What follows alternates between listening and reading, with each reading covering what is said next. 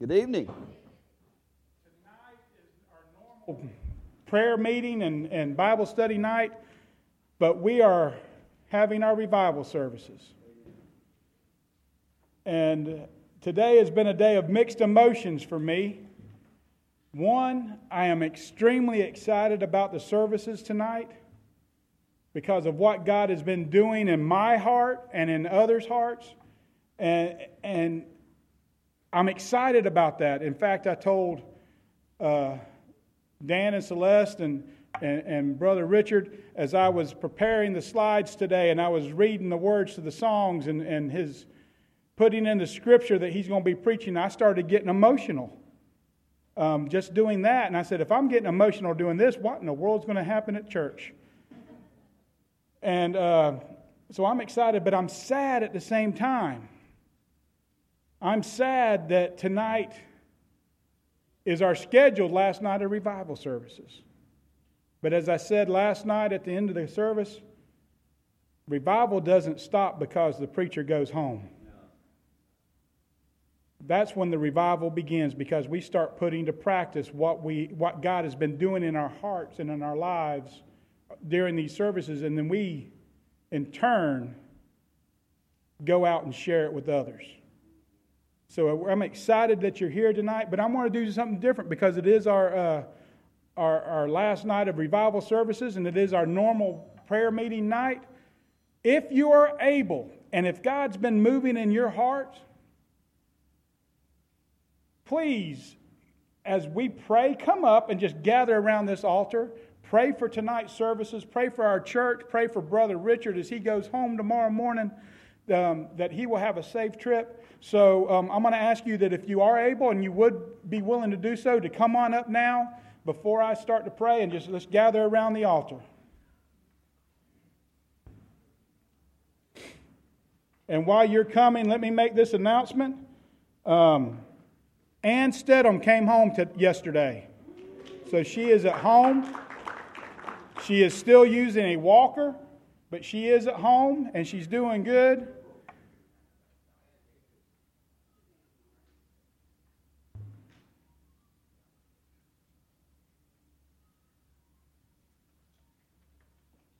Now let's go to the Lord in prayer.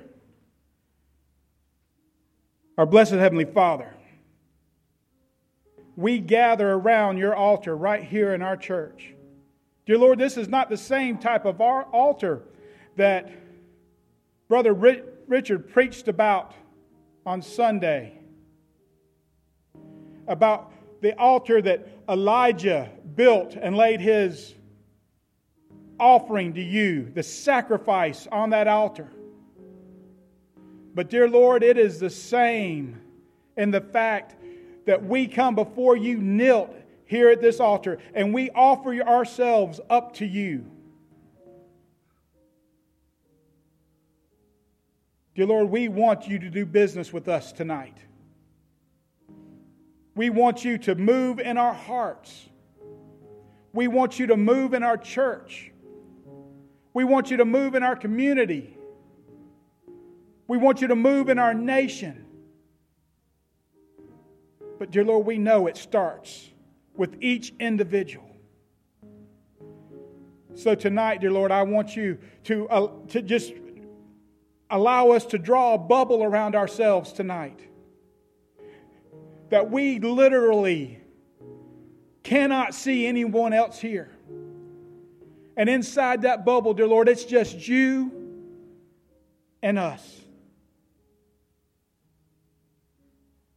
And we come face to face with you. And we do business with you. As we hear your words being sung, and your praises being sung, and your word being proclaimed. Dear Lord, we thank you for the fact that Ann was able to come home.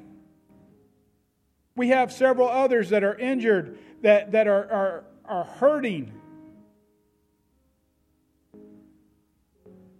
And dear Lord, you know exactly what needs to be done.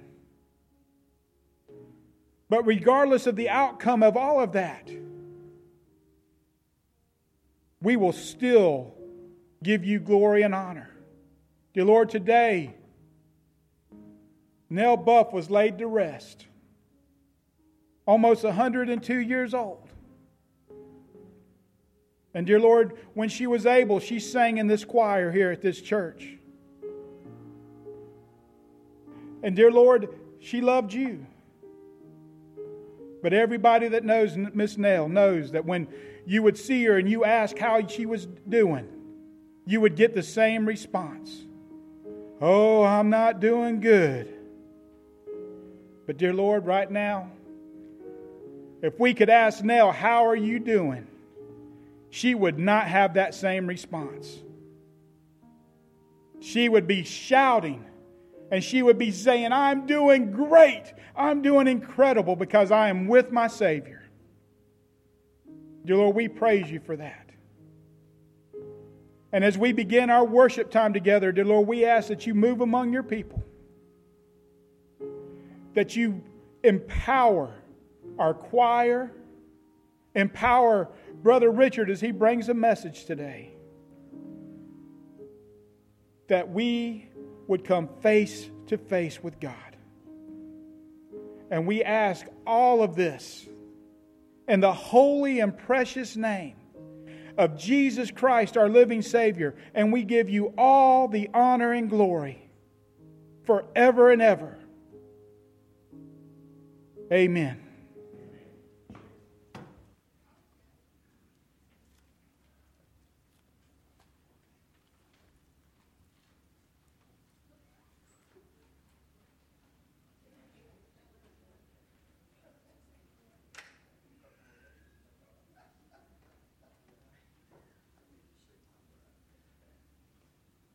Would you turn in your hymnals and stand as we sing 426, Victory in Jesus. We'll sing the first and the third verses.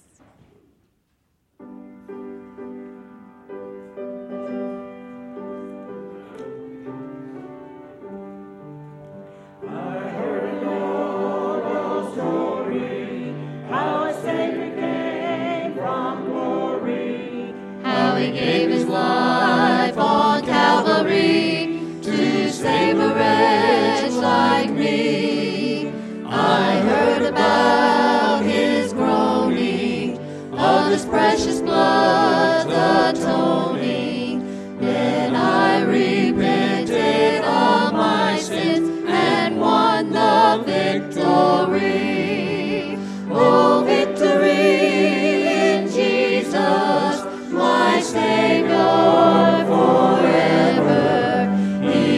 washed me and bought me with his redeeming blood. He loved me ere I knew him, and all my love is to him. He plunged me to victory beneath the cleansing flood.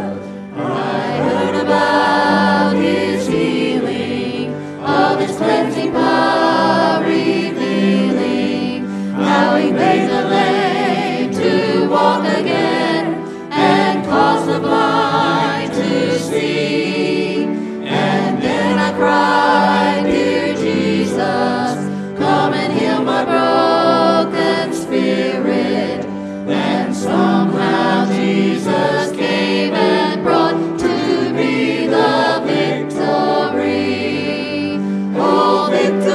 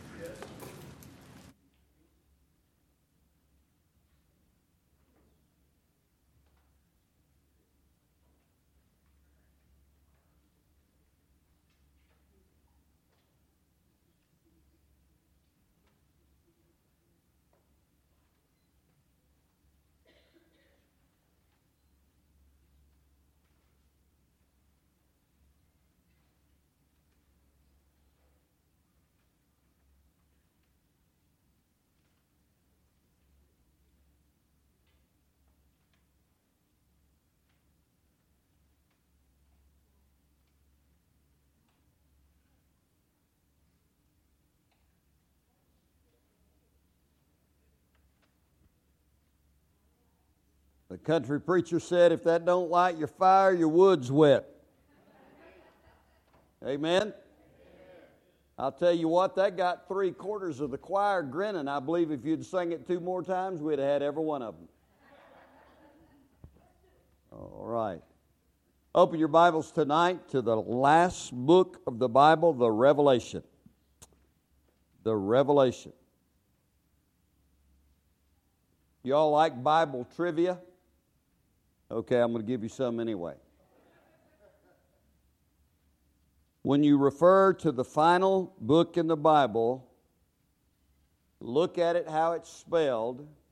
It is called the Revelation, not the Revelations, because there was only one. Remember that. The revelation that was given to John there on the Isle of Patmos. I'm going to approach this text a little bit differently tonight from the standpoint we're not going to read all of the text at the beginning. And that's simply because as we go through the study of this passage, we are going to be reading the passage throughout the context of the sermon. So I want to begin by us pausing together and asking the Lord just to take over tonight. Lord Jesus, thank you so much for loving us. Thank you for a beautiful, beautiful day, a time of reflection upon your word, a time of just hearing your voice, a time of being blessed, a time of having the opportunity to bless others. And I pray now tonight, God, that you would please allow me to preach, not for my name, but only for yours. May the name of Jesus be the only one that we remember, for it's in his name we pray. Amen.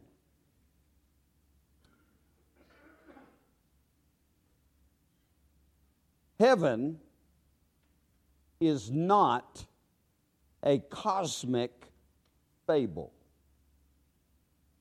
Heaven is not a term that was coined by astronomers. Neither is heaven just the sentiment of a Hallmark movie. But heaven is a real, literal place. It's a place where God lives. It's also a place where many of our loved ones and friends who have trusted Christ are already there. They're with God in his presence. Some of you in this room have loved ones there. I have loved ones there. I have a lot of friends there. But heaven is a very real place. Now, I want you to look at John's first impression. I find it most interesting how that God gave the revelation to the apostle. The apostle had been exiled. He had been placed on this island called Patmos. And he was there all by himself, meaning that there were no other human beings there, but he wasn't by himself. God had him right where he wanted him to do a work in his life that he had never experienced before. Remember that as a side point to this message tonight. Sometimes God has to do things to get our attention and place us in circumstances that may appear to us to be bad, to be negative, and to be very, very difficult. But sometimes God allows these things in our life to get us exactly in the position that he would have us to be in so that we might hear him better. So here is John. And while there, the Lord begins to speak into his life and begins to give him a vision of many things throughout the entire book of Revelation. Here is his first impression. Look at verses 9 and 10. And while we read this, I want you to be thinking about the mystery of this heavenly city. Then one of the 7 angels who had the 7 bowls filled with the 7 last plagues came to me and talked with me, saying, "Come, I will show you the bride, the Lamb's wife. And he carried me away in the Spirit to a great and high mountain, and showed me the great city, the holy Jerusalem, descending out of heaven from God. Notice now how the city is closely aligned with the bride. Very closely aligned with the bride. The bride, if you don't know that, is the church of Jesus Christ. Not the Baptist church, not the Pentecostal church, not any other denominations included in this, but all those from all around the world who have trusted Christ as their Lord and Savior comprise the bride of Christ. Many are already there. Many of us are still here. Now, just as the city of Babylon was set forth in a dual way as a woman and a city, so is the holy Jerusalem. Now, there is nothing impossible and should be nothing confusing to you and I about a giant, literal city hovering in the sky over the earth, located immediately over the earthly city of Jerusalem. There shouldn't be anything mysterious about that whatsoever. Now I want you to see in verses beginning in 11, the majesty of this city. Verse 11 says, having the glory of God, her light was like a most precious, my page stuck together there for a minute, like a most precious stone, like a jasper stone, clear as crystal. Also, she had a great and high wall with 12 gates, and 12 angels at the gates, and names written on them, which are the names of the 12 tribes of the children of Israel. 3 gates on the east, 3 gates on the north, 3 gates on the south, and 3 gates on the west. Now the wall of the city had 12 foundations, and on them were the names of the 12 apostles of the Lamb. Now I want you to note this city. This city will glow in its own light. Never take for granted where you live. I told you I was raised in the country. I don't live in the country anymore. I live in the city. And one thing I miss is being able to see the stars. I try. My wife and I usually, when we're on our regular normal schedule, we usually wake up early every morning before the sun comes up. And on occasions, on a very, very clear morning, we'll be able to pick out the dipper, and we'll be able to pick out some satellites. And somebody's even told me one of the things that we're seeing up there is probably the space station because it's very bright, so I am told. But you can see things like that. I'm envious of you because you can see that every night and every early morning if you want to look at it. You don't get too busy and run past it, you know. You can get out there and you can notice what God has placed in His beautiful universe. But this city is going to glow from its own light to the point that men can see it flashing in the sky like a diamond. It is a strong city.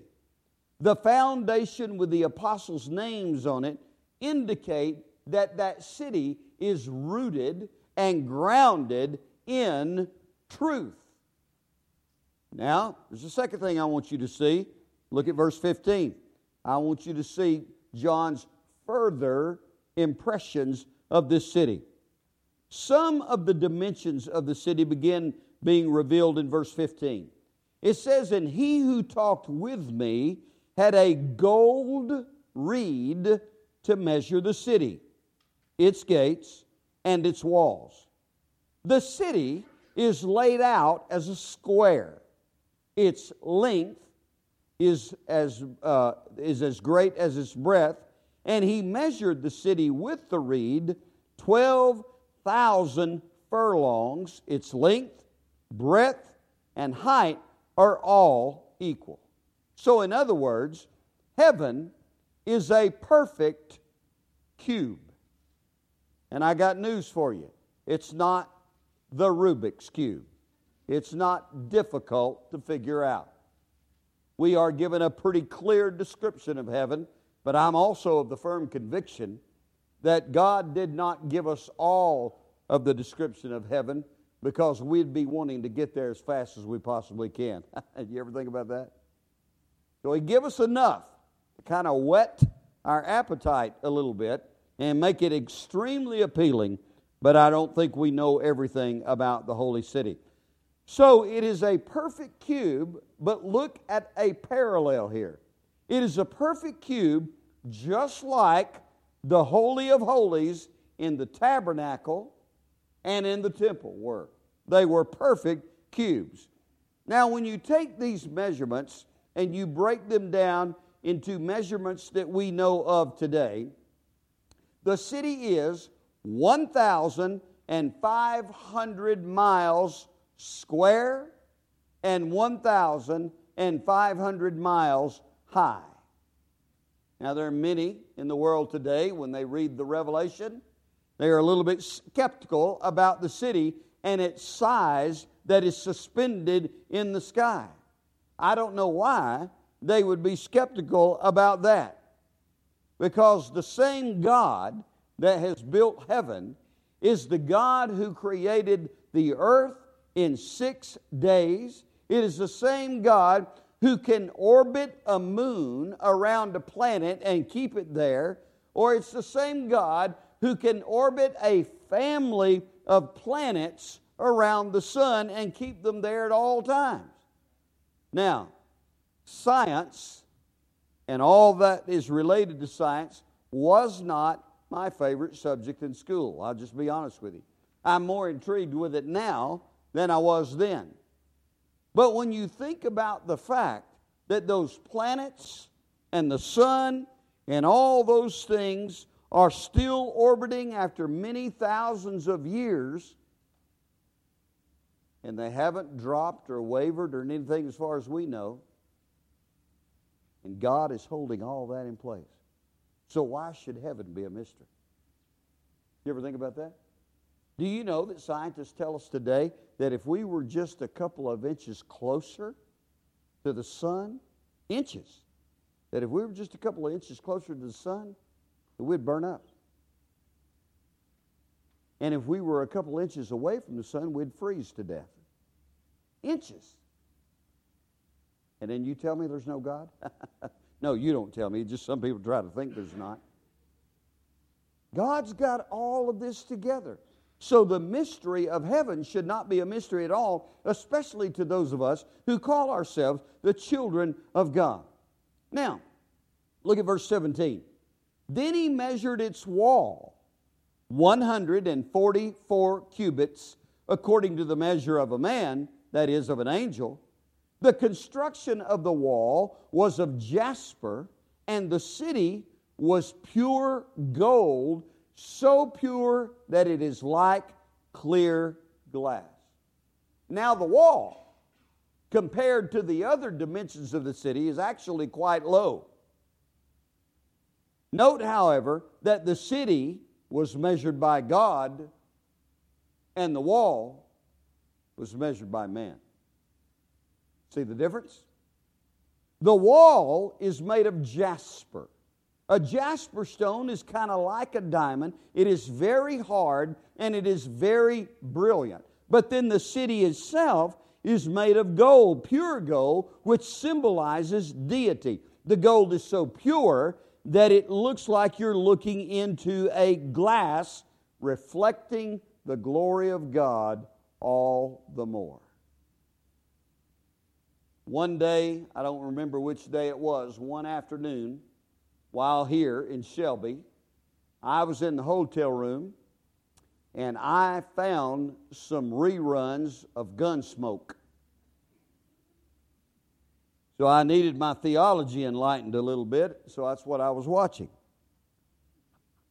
So as I was watching Gunsmoke, this particular episode was about the marshal, Matt Dillon, he had gone out and had the job of finding a young woman whose only parent left living had died. He found the woman. She was uneducated. She was not well kept. She was living alone out in the woods and was getting by on whatever she could get by on. She had learned to hunt and find food. She had learned to eat a lot of weird things out there in the field and the grass and the woods.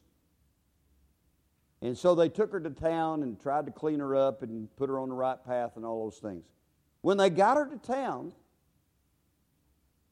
Miss Kitty dressed her up in a dress and brought a mirror over to her, as they said in the show, looking glass, to let her see herself in the looking glass. And here's what she said, I'll never forget it. She said, "Have you never seen yourself before?" She said, "No, only when I look in a creek sometimes and it's real clear, but I can't see myself real good even then." And of course it went on and she stared and she looked.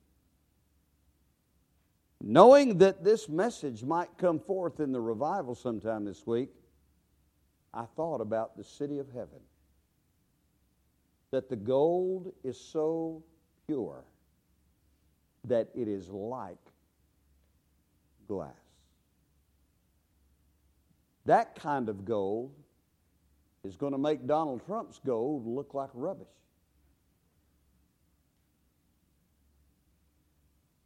As pure as glass.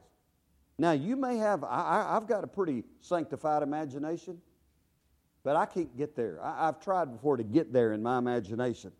Gold, that it is so pure that it looks like glass. Now, look at verses 19 and 20 at these foundations. The overall impression is one of great wealth and great magnificence beyond anything that we have ever known or seen on this earth. It's absolutely phenomenal. Have any of you had any opportunity over the last several days to see any of the footage on the Queen's passing and the funeral? Any of y'all seen any of it at all? The architecture and the magnificence and the wealth is just amazing. It's overwhelming. And I thought as I saw some of that, this is just nothing compared to what heaven is going to be like. Verse 19 says, "The foundations of the wall of the city were adorned with all kinds of precious stones." The first foundation was jasper. The second, sapphire. The third, chalcedony. The fourth, emerald. The fifth is sardonyx. The sixth, sardius. The seventh, chrysolite. The eighth, beryl. The ninth, topaz. The 10th, chrysoprase. The 11th, jacinth. And the 12th, amethyst. And now look, if you will, at verse 21, he starts talking about the gates. The 12 gates were 12 pearls. And each individual gate was one pearl. I'm pausing because did you hear that? One pearl. Boy, I would have loved to have seen that oyster. One pearl. Each gate is one pearl.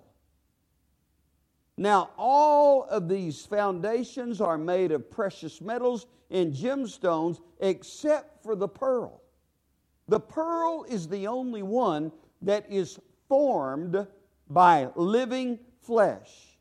You see, the pearl is the answer of the oyster to that which injured it. You see where this is headed? The glory land called heaven is God's answer in Christ to the wicked world which put our living Lord Jesus to shame by desecrating and humiliating His body and eventually putting Him to death. When saints pass through the gates of pearl, they will ever be reminded that the access to God's home, which is also our heavenly home, is only possible because of the event that took place at Calvary. Jesus had to die. Jesus had to be beaten. Jesus had to be scourged in order for us to have any entrance into the heavenly city. I'd love it if somebody said, "Thank you, Jesus," right there.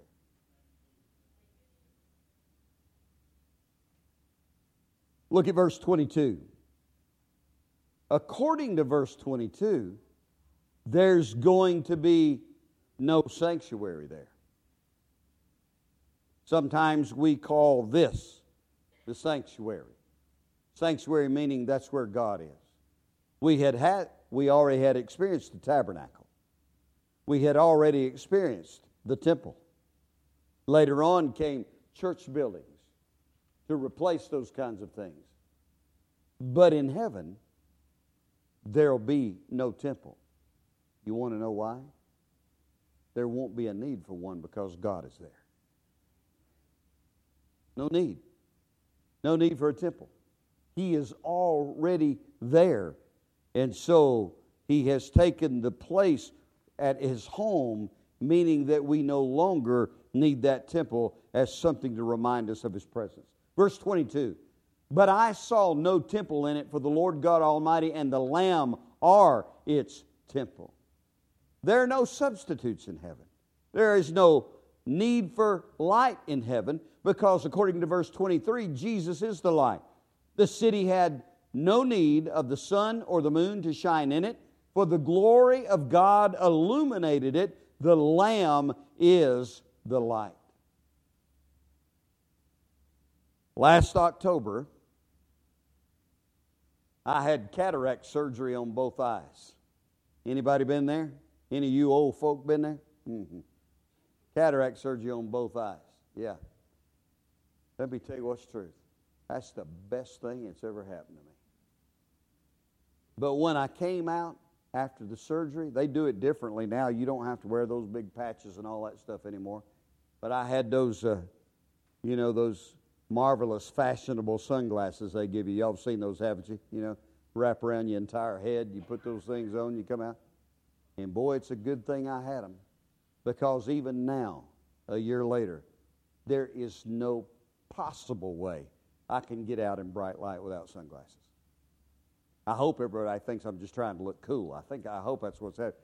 But I can't do it. I just can't go out there with it. Because when the cataracts were removed, the light was so incredibly bright, I just can't stand to be out there anymore without that. I have to have that. But if I had to have that after a fleshly cataract surgery, do you understand now one of the reasons why when we get to heaven, we're going to have a new body? Because first of all, our physical eyes wouldn't be able to handle what is there.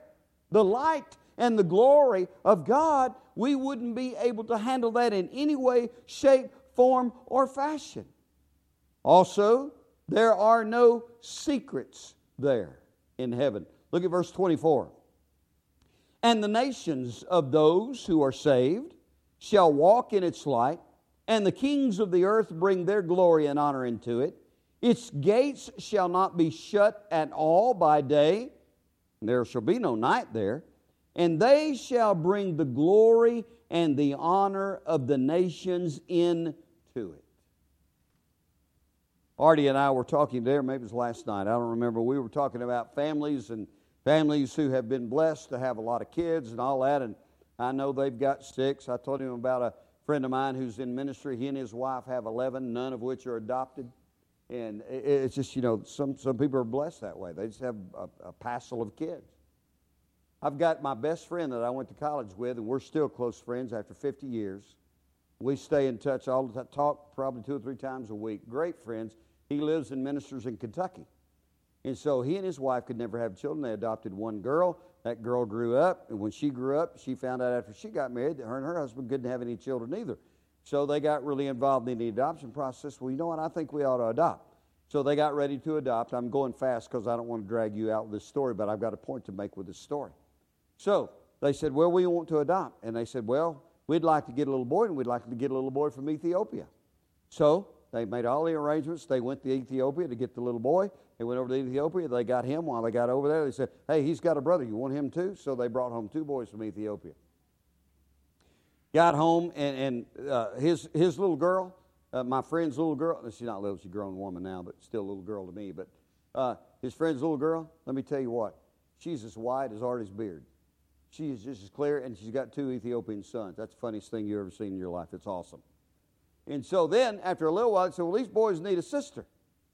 So they got ready to get a sister, so they went to China to get a sister. And they went over to China to get a sister. She had a sister too, and so they brought back 2 China girls, little Chinese girls. They're all growing up now. And so they got home. They got 2 Ethiopian boys. They got 2 Chinese girls. And when they got back home, a couple of years after that, guess what? Mama got pregnant.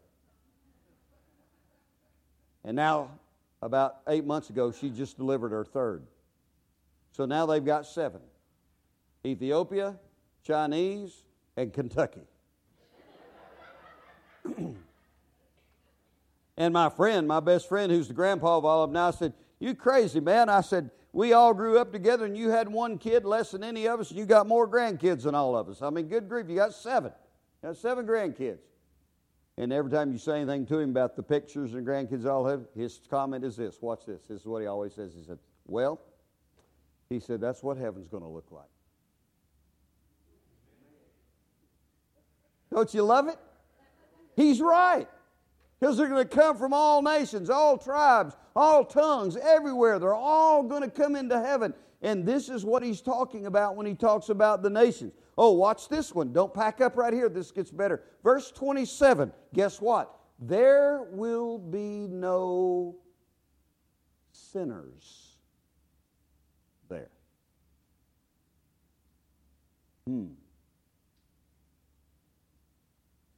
Well, wait a minute, preacher. I don't know if I agree with that theology, not because we're all sinners saved by grace. Yes, hang on.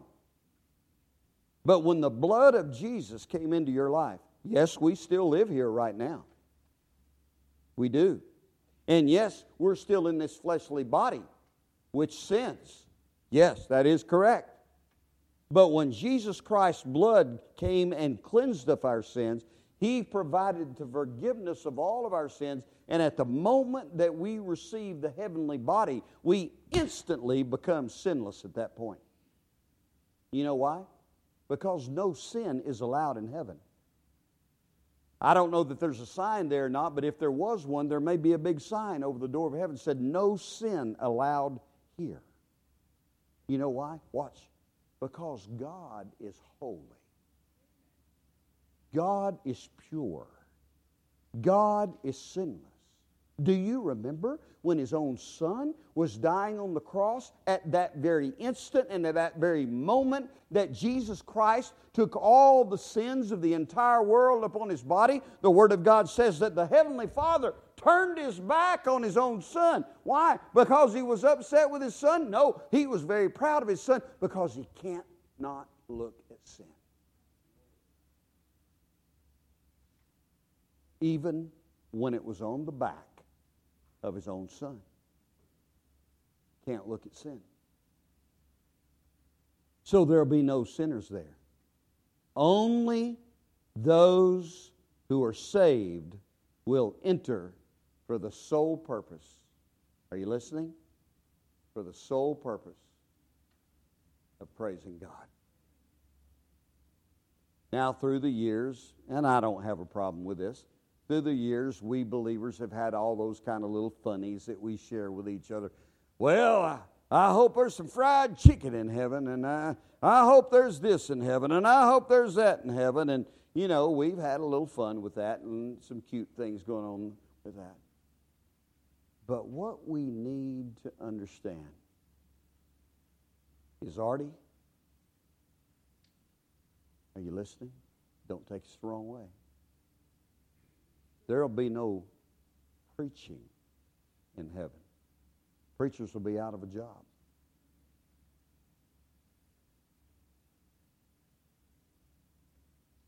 The only church people nowadays who will still have a job when they get to heaven, I'm kind of mad at you about this, are the music people. I'm just kidding. You know I'm kidding. No, because we'll all be music people in here. Some of you have said all your life. You have said all your life. Some of you in this room have said your entire life. Well, I'd love to be able to, but I just can't sing. I just can't sing. I got some great news for you. You're going to be able to one day. Oh. I don't think some of you heard me. You're going to be able to one day. And when you're able to, when you get to heaven, you're not going to play, the men are not going to play that macho game, sit back there, let them women do the singing. I like, now, whether you want to or not, you're going to be singing.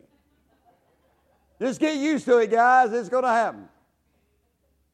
All you ladies who love to sing, you're going to be in hog heaven. I mean, no, not hog heaven. You're going to be in the real heaven. But I mean, you're going to sing and sing and sing and sing. Because our main purpose when we get to heaven is going to be singing praises to the Lamb of God forever and ever and ever and ever. While I'm on that, will you all allow me to sidetrack just a little bit? Thank you. I thought you would. Watch this.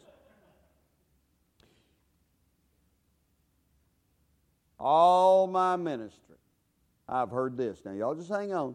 Y'all get mad at it if you want to, because I'm leaving in the morning to go home. Listen to this.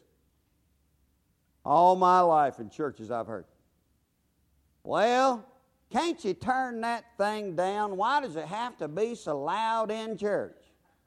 That sound system is just too loud. Go home tonight and read the rest of the book of Revelation and find out, do a word study and find out how many times you see the word loud in the Revelation. It's going to be loud in heaven, folks. We had an old guy at Alcoa where Artie and I went. Fred, well, I don't know what Fred's last name was. It was Fred. But every Sunday almost, it'd be Sunday morning, he'd come in and the choir people and the music people up there getting sound checks and all that kind of thing. Preacher, don't you think that's a little loud? I heard it every Sunday. I got so tired of it. Finally, one Sunday I went in, Fred said, Preacher, don't you think it's a little loud in here? And I'd finally had all I could take. I looked up and said, Fred, no, I don't think so. I kind of like it. I wish you'd turn it up a little bit. He kind of backed up a little bit. He said, well, we just don't need all that. I said, Fred, have you ever read the book of Revelation? He said, yeah. I said, have you ever seen how many times the word loud is used in there? And he said, well, no, I hadn't paid any attention. I said, you need to start paying attention when you read the Bible. Well, it might be loud, but it's not going to have any amplification up there. I said, no, they won't need it. It's going to be a whole lot louder than that. That's what we're going to be doing. Singing praises to the Lamb of God. Well, when they get loud, it hurts my ears. Bless the name of God. You're going to have a new pair. And you'll be able to handle it. You might as well start practicing now and getting used to it. Can I get a witness? Amen. It's going to be loud when we get up there. It's going to be wonderful when we get up there. Singing praises to the Lamb of God. Well, I'm through meddling now. I got to get back to the message. Look at verse 27. But there shall be by no means enter in anything that defiles or causes an abomination or a lie, but only those whose names are written in the Lamb's book of life. You're hearing a lot of theology running rampant around America today that says there are many ways to heaven. No, there's not. There are many paths to get to heaven. No, there's not. There's one. Well, how you're awful arrogant about that, preacher. I didn't say it. I'm just delivering the mill. God's the one that said that. At the very end, before Jesus went back to be in heaven, John chapter 14, he was talking to the disciples. He said, in my Father's house are many mansions. If it were not so, I would have told you. I go to prepare a place for you. And if I go to prepare a place for you, I will come again and receive you unto myself, that where I am, there you may be also. Thomas said, wait a minute, time out, Jesus. We don't know where you're going. We don't have a GPS or anything. We don't know where we're going. So if we don't know where you're going, how are we going to get there? Jesus didn't bounce around too much. He didn't go into a theological commentary. He said, Thomas, I am the way. Notice he didn't say a way. He said, I am the way, the truth, the life, and no man comes to the Father but by me. All right, preacher, I've got a question for you, a hard question. So are you telling me, do you really believe then, Pastor, that people in the world that are super religious, but they don't believe in Jesus, do you really believe they are going to hell? Unfortunately, yes. Because that's what the Bible says. Yes. If they're trying to get there on their own good merits, they're not going to make it. If they're trying to get their own church attendance, they're not going to make it. All those things are wonderful, and I believe in church attendance. Obviously, I'm a pastor. I believe in church attendance. I believe in all those wonderful things. But it's not going to get you there. Only when you understand that there's no way that you can make it on your own, and you repent and lay yourself bare before Christ and say, would you please forgive me? Would you please save me and come into my life? Only then will you make it into the city. Very quickly tonight, look at John's final impressions. Chapter 22, verse 1, and he showed me a pure river of the water of life, clear as crystal, proceeding from the throne of God and of the Lamb. In other words, the Lord Jesus likened the Holy Spirit to a river. In John 7, verse 38, Jesus said, he who believes in me, as the Scripture has said, out of his heart will flow rivers of living water. In other words, he's no doubt here making this a symbol. The river is being used in Scripture to symbolize both pleasure and prosperity. Because you see, life in God's city is characterized by purity, pleasure, and prosperity. But now look at the loyalty of the city in verses 2 and 3 of chapter 22. In the middle of the street and on either side of the river was the tree of life, which bore 12 fruits, each tree yielding its fruit every month. Wow, what a harvest season. Every month. The leaves of the tree were for the healing of the nations. And there shall be no more curse, but the throne of God and of the Lamb shall be in it, and his servants shall serve him. You see, the tree of life was a test of loyalty in the Garden of Eden. You remember that? That was a test of loyalty. This tree now flourishes in glory for the saints to enjoy, reminding us that only as we submit to the authority of the Lord can we enjoy anything. That's the only way we can do that. And then look at this real quickly. Verse 4. The Lord of the city. They shall see his face. Think about this. They shall see his face, for his name shall be on their forehead. I don't have any tattoos on my body. Don't plan on getting any.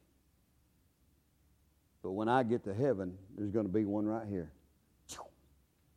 And it's going to say, Jesus. That's what it just said. Did I read it wrong? Isn't that what it just said? It says Jesus. He's going to know that we belong to him. We are his. But here is the climax of the entire thing. Are you ready? They shall see his face. They shall see his face. Maybe you're like, I don't know if anyone else in this building's ever done this before. Have you ever sat around and wondered what he looks like? I have. Some people think he's going to look like that picture that everybody's painted through the years, with the long hair and the beard and you know, in the robe and the sandals. You think he's going to look like that? I don't know. He may have a flat top like they used to wear in the 50s. I doubt it, but I don't know. Maybe blessed like some of you gentlemen in here now that have the slick look going on. I don't know. I have no idea. But here's what I do know. When we look into those eyes for the first time, we will have never prior to that seen love like that ever. I don't mind telling you, I'm a blessed man. I've been married to my beautiful bride for 47 years. And when I was getting my clothes on this afternoon to come here, I'll be honest with you, I started getting homesick to see my baby.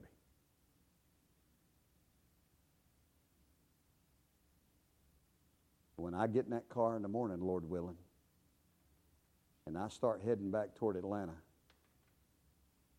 I'm going to be seeing that beautiful face driving down the road.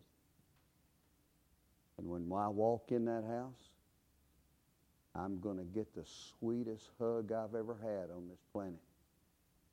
And a sloppy old kiss as I look right in that beautiful, beautiful, beautiful face that I've got to look at for all these years. You know why? Because I know she loves me. And I know I love her. But even as good as that's going to be, it's not going to be anything like it is when we look in the face of Jesus. You remember that word I taught you the other night, that spiritual word you can use in church now? Wow. Wow. The love that was willing to have his body literally shredded and then died so that we could go live with him forever and ever and ever. Verse 5, the last thing I want you to see here. There's not going to be any light there. They don't need a lamp or light or sun because the Lord God is the only light we'll need. You remember when Paul was blinded on the Damascus Road? You all remember that? God made him blind for 3 days, and the light got brighter. The light was brighter than any noonday sun. That same light from the face of Jesus is what's going to be permeating the corridors of heaven all up and down. Not going to be any energy shortage there. None whatsoever. But the child of God has unspeakable joy and full of glory, just waiting on what awaits us on the other shore.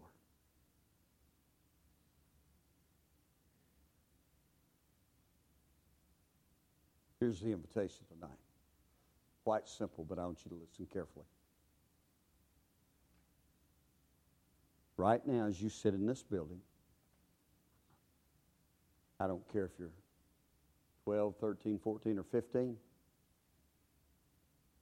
Or I don't care if you're 85, 90, 95, 96. I don't care if you've never been to church much in your life. Or if you've been like me, you've been in church all your life, from even before you were born. Right now, sitting in this room, do you know that you know that you know? If you died right now, you'd wake up in the presence of a holy God. If you don't know that, regardless of age, you need to make sure. And you need to do it tonight. If you're doubting, if you lay your head down on the pillow at night and you're doubting, and you're doubting, and the only way you know how to calm those doubts down is keep going to church more and keep getting involved in things at the church more and keep doing this more. And those are all wonderful things. But maybe you just need to come to God. Well, preacher, what if I'm not sure? Then if you're not sure, there's a doubt there. Because in 1 John 5, the Word of God says, I write these things unto you that you may know that you have eternal life. You may know You don't have to doubt it. You don't have to wonder. You don't have to keep trying to do things in order to assure your entrance into heaven. You just got to surrender and give your heart to Christ. My kids, like yours, when they were growing up, when they got in a little bit of trouble or got a little bit sad or something didn't go quite their way, they'd come running through the house and they'd look up at me and they'd say, Daddy, and you know what they did, right? Stick those hands up just like that. You know what they were doing? They were surrendering. Daddy, I can't do this anymore. Daddy, I need you. Some of you tonight just need to come to the Lord God Almighty. Stick your hands up to Him and say, Holy Father, I can't do it anymore. Please, save me. Some of you here tonight are already saved, but if truth were known, listen carefully, if truth were known, you're already saved. There's no doubt in your mind about it. You've given your heart to Jesus. But right now, tonight, you also know that you're walking at a guilty distance away from God. And if the Lord Jesus came back tonight, you wouldn't be ready to meet Him in the sense that you would be a little bit embarrassed because you're not where you need to be in your walk with Him. Can I just say to you tonight, come home. Come home to the Heavenly Father. He's not going to beat you up. He's going to put His arms around you and say, welcome home. But He's waiting on you to make that first move. And I'm going to ask you to do that tonight. Stand with me all over the building, would you? Everyone standing, heads are bowed and eyes are closed. Lord Jesus, I don't know what you need to do with each of us in this room tonight. I have no idea. But I do know that all of us in here want to be assured of our heavenly home that awaits us. And Lord, I pray tonight for anyone in this room who is not prepared to meet you right now, that they would make the necessary preparations. And Lord, in a minute I'm going to say amen. In a minute we're going to sing. And I pray in Jesus' name and for your glory that you would allow that person or persons to make that first step, which is the most difficult, and step towards you. And I know you're going to bring them the rest of the way. For we ask this in Jesus' name. Amen. You come right now while we begin to sing. Come. What a day that will be.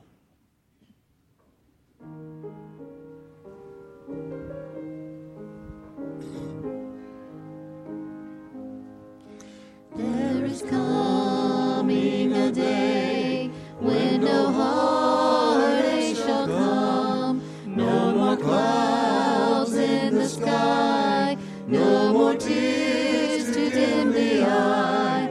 All is peace forevermore on the happy golden shore.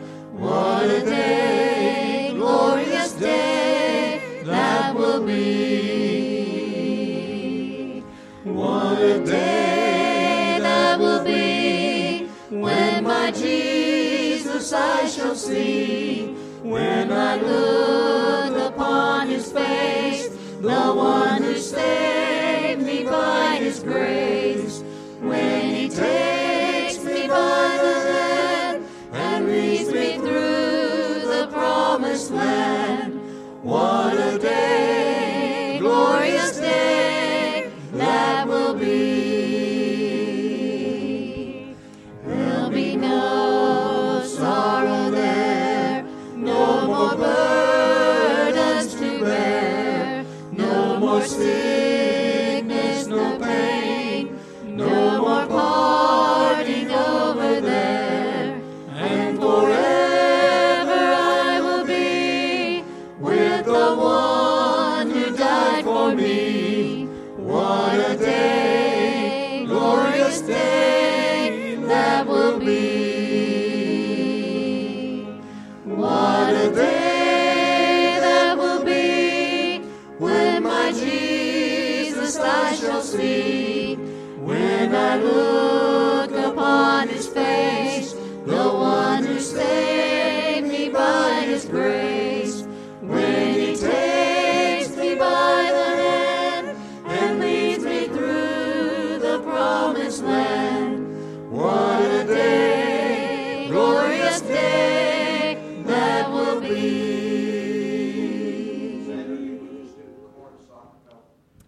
the chorus, a cappella, ladies.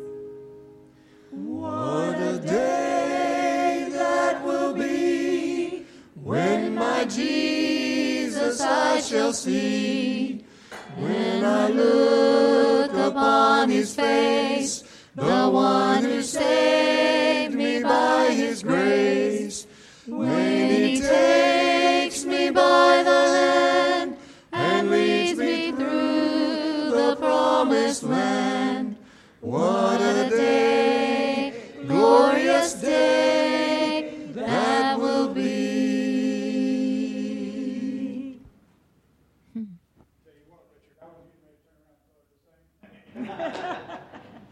Thank you so much. Thank you for bringing God's word. Thank you for being here. I hope it has been a blessing to you. And like I said last night, it's not over. It's not over. It's just starting. It's just starting. Because I know I'm not the only one that God has been speaking to and dealing with. Church, now is when we got to get busy. It is now that we have to get busy. So thank you for being here. I'm going to ask, actually I want to ask Dan, if he wouldn't mind, but in a second. Would you mind dismissing us in prayer just a second?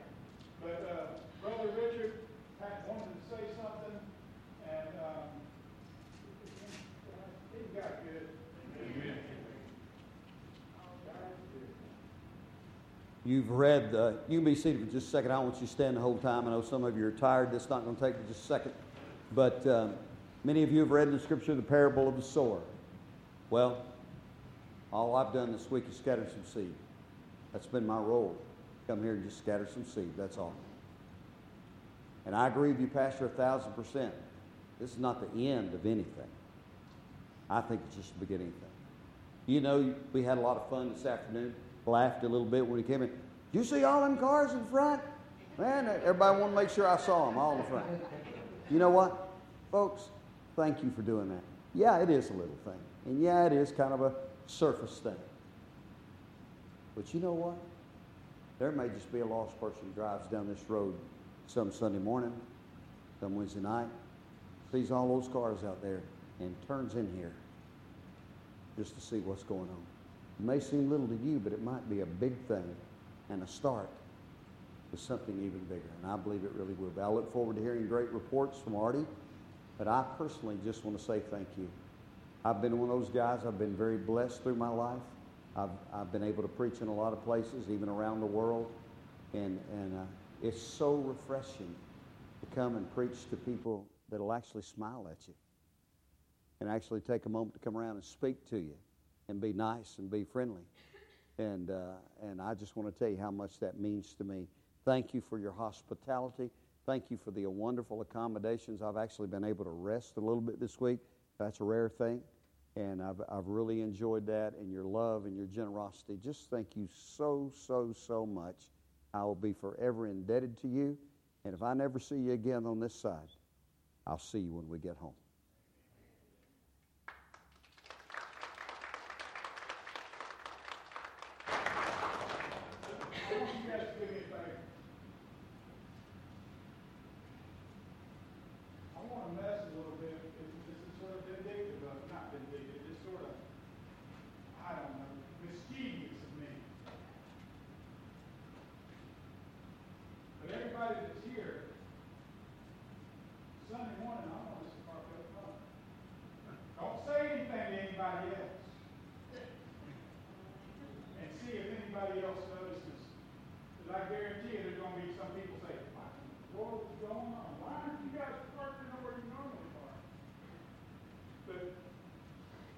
It is good. I looked out there and I'm like, man, that does make a difference, seeing all those cars out there in front. It does make a difference. So, again, thank you for being here. Make sure you come by and tell Richard thank you for coming as you leave choir practice.